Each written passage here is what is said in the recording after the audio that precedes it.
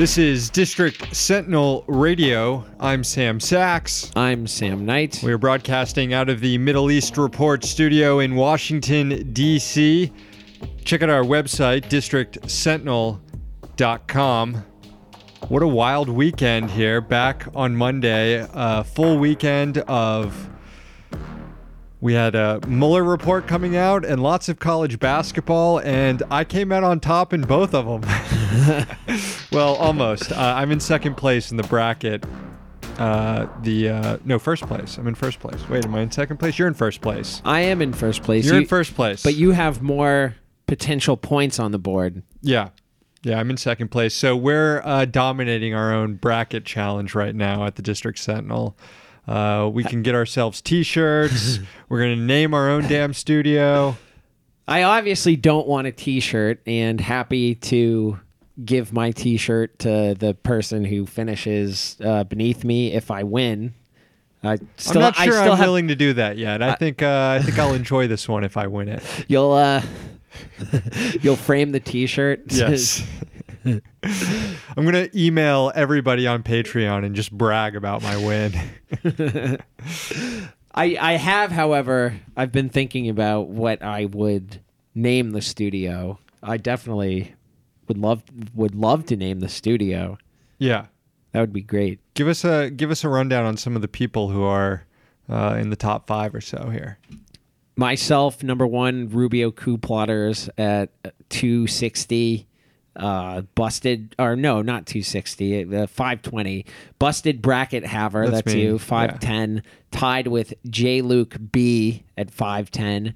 Dean Smith is a fraud at 500. Asphart 420 at 490. Asphart making a run here. With Buffalo Fan and Google Venezuela. Then at 480 is Internate at 470. It is my bracket. Tied with also DT Sucks at This. So there's a chance. Beto O'Dork in Ron Paul's Racist Diary. And sorry, I'm trying to remove it. So there's a chance that you, me, and Internate could get the top 3 in this thing. Yeah, it's still a possibility. I wouldn't rule out Asphart 420, though. Of course not. Of course not. More sports news. Your Capitals at the White House today? Yep. The Capitals have been canceled. It's inevitable. It was inevitable. One of them didn't go, right, Holtby? 2 of them didn't go. Braden Holtby, goalie, star goaltender, and Brett Connolly, who is a winger who's having a hell of a year. And Devontae Smith-Pelly would not have gone, but he was sent down to the minor league team.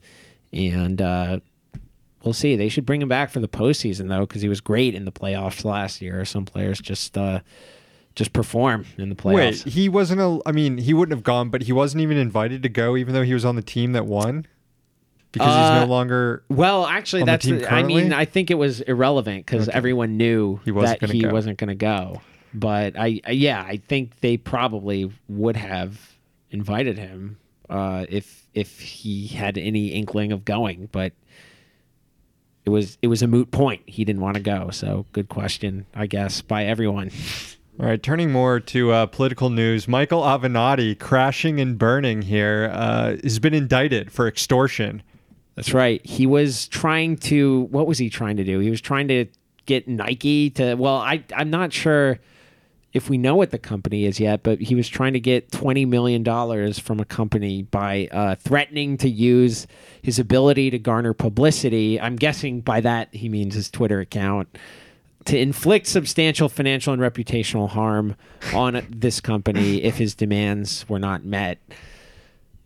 And this guy's crashing good and effort burn. though. Good effort though. If you're gonna steal from anyone, it may as well be a lot of money from a major corporation. And if you're gonna run for president nowadays, you might as well start committing crimes. You can get away with them pretty easily. Yep. All right. It's Monday, March 25th, 2019. Here's the news. Mueller is done. Attorney General William Barr summarized the findings. Mueller finished his work on Friday, gave the report to Barr, who spent the weekend with it, and then on Sunday released a 3-page summary to Congress, mostly himself summarizing what's in the report, But the key quote from Barr, directly quoting Mueller, quote, "The investigation did not establish that members of the Trump campaign conspired or coordinated with the Russian government in its election interference activities." Again, that is not a Barr summary. That is a quote directly from the Mueller report. The obstruction case, Mueller was also looking into whether or not the president committed obstruction. Now, on this show, we've talked about how it seems pretty obvious that Trump committed obstruction. The report does not exonerate him. Says, quote, "While this report does not conclude that the president committed a crime, it also does not exonerate him." This is where we're going to need to see, I guess, the full report to know what went into that decision-making here. But the main thing to take away from this is that Russiagate, as we've known it for the last 2.5 years, the idea that the Trump campaign conspired with Vladimir Putin and the Kremlin, or that Putin had dirt on Trump in some way and was forcing Trump to act at the behest of the Russian government, this has been proven wrong, or at least there's absolutely no evidence to support this theory that's been put forward, that's dominated liberal news networks and dominated a lot of business on Capitol Hill as well. I get that a lot of candidates on the campaign trail aren't talking about Russia, which is smart because it's something that we've been talking about. Nobody gives a shit about Russia except Beltway journalists who've 2 years ago read the Steele dossier and were convinced that there's something there. And that's also what we've learned, is that the Steele dossier is pretty much bogus. So here we are 2.5 years later.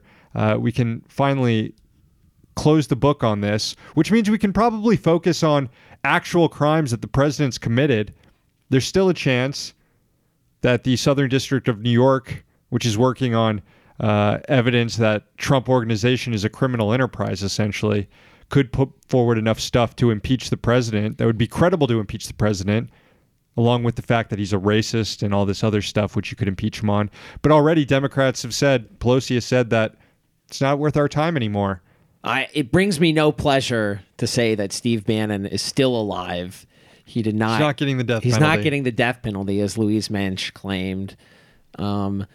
I think that you heard Nancy Pelosi and Democratic leaders say, with respect to impeachment, that it's not worth it is because they put all their eggs in the Mueller basket. Yeah. So for so long, and I think even they knew towards the end that they weren't going to get anything out of it. Right, which is why Pelosi gave such a definitive no on impeachment. There are, and I think that the Mueller probe, the Mueller probe did do a lot of damage to the president, and the stuff coming out of the Southern District of New York probably, from my understanding, would not have come out, or at least the Mueller probe did turn it up. So it did produce something in that Michael Cohen now is cooperating with the feds and providing hugely damaging testimony. Yeah. I think it's good to separate the two, because even Russiagate skeptics have supported the Mueller probe and thought it was important that the president's potential crimes are being investigated. It's unclear whether or not the scope of that probe was too narrow or whatever, but that is separate from the way the media has treated the Russia aspect of this story. And you can tell how the media went nuts with it. The list is exhaustive of ridiculous stories we've seen over the last 2 years, from stories about Russia babies, Russian anchor babies, to Russians are hacking utility grids in Vermont. The whole Russian bot frenzy. The country is a paranoid mess right now because of the way the story has been reported over the last 2 years. And we've seen a lot of war criminals be rehabilitated to come on and talk about all this stuff and now be trusted to defend our institutions against this Russian menace, against Trump, the Manchurian candidate or whatever. And as I said, I think Trump's numbers go up a little bit, and he has it, and maybe they don't, but at least he has something that he didn't have before Russiagate, and that was the deep state tried to get me and they failed. Yeah. I want to be clear, though, even without Russiagate and even without the Michael Cohen stuff, there's, with criminal activity and alleged criminal activity aside, there are numerous reasons to impeach this president. Yes. And Democrats picked the one reason not to impeach him and focused on it. Yeah. For 2.5 years. Well, anyway, this will all be litigated at the ballot box in 2020. We just hope that I would imagine with a candidate like Bernie Sanders, it won't matter if the Democrats put forward a more shit-taking centrist lib who has served up some hot takes on Russia. The Trump campaign is going to use that and be like, look at all this fake news that person said. Yeah. So that'll be an interesting dynamic too. And this is also why it's pretty shitty that people like Glenn Greenwald are going to go on Fox News and celebrate and do victory laps on Fox News, which is going to use this stuff to help Trump get reelected. Yeah. I don't think this is a time for people who've been skeptical to be doing victory laps. I mean, you can if you want. I mean, we might do a victory lap ourselves later in the week as a special show. But like, this was obvious from the get-go that we didn't have a president that was doing the bidding of Vladimir Putin. This was all hype from the get-go to protect Hillary Clinton's integrity after a massive loss in 2016. And it was pretty easy to see into this stuff. So we shouldn't be congratulated for doing what was right. A lot of people did what was wrong. And they should be dunked on right now. That's okay. I think it's okay to dunk on and demand accountability from people, but go around congratulating yourself and going on Fox News to congratulate yourself. It's pretty gross in my opinion. Yeah, it is pretty gross. And I mean, we didn't cover much of Russiagate while it was going on. We purposefully did not follow each story that went on because it was mostly bullshit and it was pretty obvious. So I would hope that Glenn Greenwald would say that Trump's stoking of white nationalism is reason to get him impeached. I would hope he says that when he's on Fox News, but that's not why that's not why Tucker Carlson brings him on. And if he said that, I mean, prove me wrong. Maybe it's time for... Send me a clip if it happens, because I definitely won't be watching it. Maybe it's time for Chris Hayes to take one for the team and invite Glenn Greenwald on MSNBC, just so Glenn doesn't have to go on Fox News, as he claims. I have to go on Fox. He has to go on Fox. I have to have a platform. There's literally no other way. MSNBC won't let me on, so now I have to go on Fox News. So, Chris, just take one for the team here. Invite Glenn to come on and rant about how people were wrong for a little bit so that he doesn't have to go on Fox News over the next 2 nights.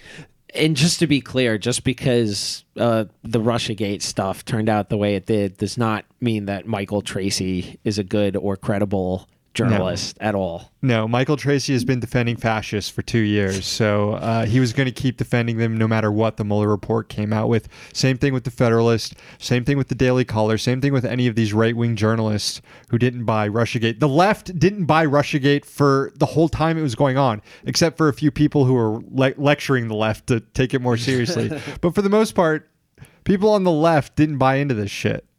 So we don't need to turn... alt-right adjacent quote-unquote lefties.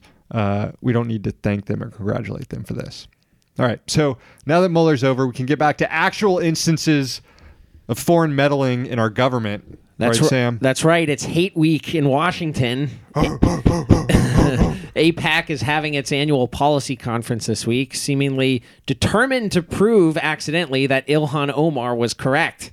Last night, number 2 House Democrat Steny Hoyer spoke before the crowd, bashing Omar and Rashida Tlaib, though not by name. Quote, when someone accuses American supporters of Israel of dual loyalty, I say, accuse me. Okay. Okay, no problem. Steny is a duplicitous piece of shit. He personally has supported legislation that would criminalize free speech, bills targeting the BDS movement, aka Nonviolent Palestinian Solidarity. So, yes, Steny Hoyer is a very good person to accuse of dual loyalty. He is a slimy fuck. Show me your citizenship card, Steny. Jesus. The rot, of course, is As an American. The rot, of course, is bipartisan and very much Republican-leaning these days, with Democratic presidential candidates mercifully considering AIPAC to be toxic for the first time. Here was Vice President Mike Pence denouncing anti-Semitism while speaking to AIPAC today by equating Judaism simply to supporting Israel. Crowd loved it. Now, my friends, we've reached a fateful moment in our history. All over the world,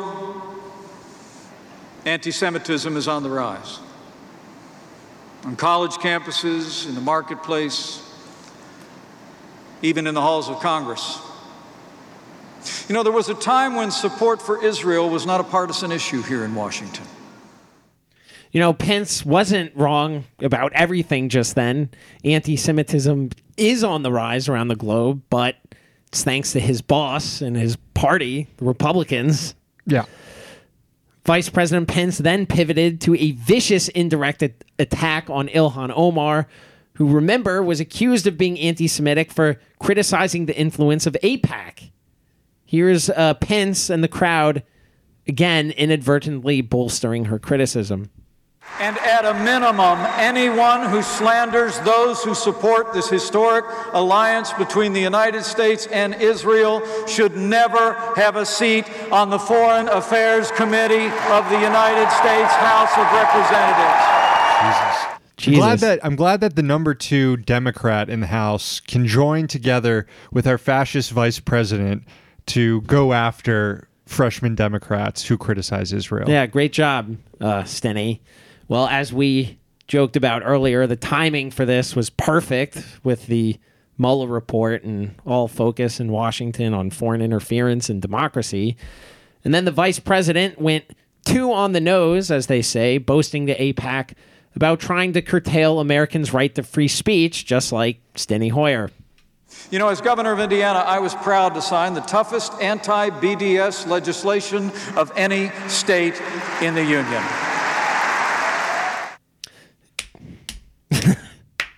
If anything, Ilhan Omar should be criticized for not going far enough. Indeed, some Palestinians weren't happy with her recent Washington Post op-ed, which called for a 2-state solution, basically ruling out right of return for many Palestinians. In related news, Israeli Prime Minister Benjamin Netanyahu was in Washington today for AIPAC, and President Trump marked his visit by recognizing Israel's control over the Golan Heights, Syrian territory occupied by Israel since 1967. Also, the Israeli military bombed the Gaza Strip today. Let me just read that over again. Also, the Israeli military bombed the Gaza Strip today. No word yet on the total damage. The attacks come in retaliation for a rocket fired from Gaza, which wounded 7 people in central Israel. Yeah, Netanyahu cutting his trip to the U.S. short so that he can return to Israel to slaughter some more Palestinians. That music didn't quite work. No, but we're going to segue now to our haiku section of today's show. We write haiku for all our $5 subscribers on Patreon. And patreon.com/District Sentinel. Patreon.com/District Sentinel. Thank you.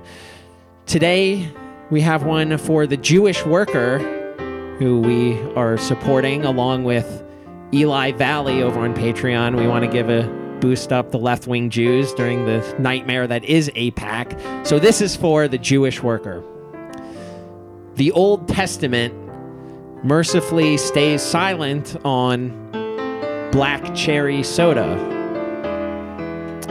Thank you, the Jewish worker. Black cherry soda, a staple of the deli. It's good. It's good. It's good, folks. That's all I wanted to say. Black cherry soda, good. That's all I wanted to say. Thanks to all the new subscribers on Patreon, patreon.com/District Sentinel. Show's ending. I just wanted to note something I saw from someone who works on the Sanders campaign posting on Twitter. It's happening again, folks. 12,000 people showed up to see Bernie Sanders in Chicago. 13,000 people showed up in Brooklyn to see him. 15,000 in South Carolina. 15,000 in LA. Another 15,000 in San Francisco yesterday. But was he standing on a table? No. We've got Beto, I know, getting a lot of attention, standing on tables, talking to a few dozen people or 100 people at coffee shops. Bernie's campaign has 1 million volunteers. It's happening. I was about to do the Connor O'Malley Beto voice, but I'm not sure. Beto. I'll do it. Beto. Beto. That'll do it for the show today. Let's get that rant line fired back up, right? Give it a ring, 202-684-6108. Leave a message. We'll play it on air. Thanks to our sponsors, the Congressional Dish podcast, hosted by Jen Briney. Find it at congressionaldish.com. Another sponsor, the Middle East Report. Find it at merip.org. We'll be back tomorrow with another newscast. We're here in D.C. so that you don't have to be.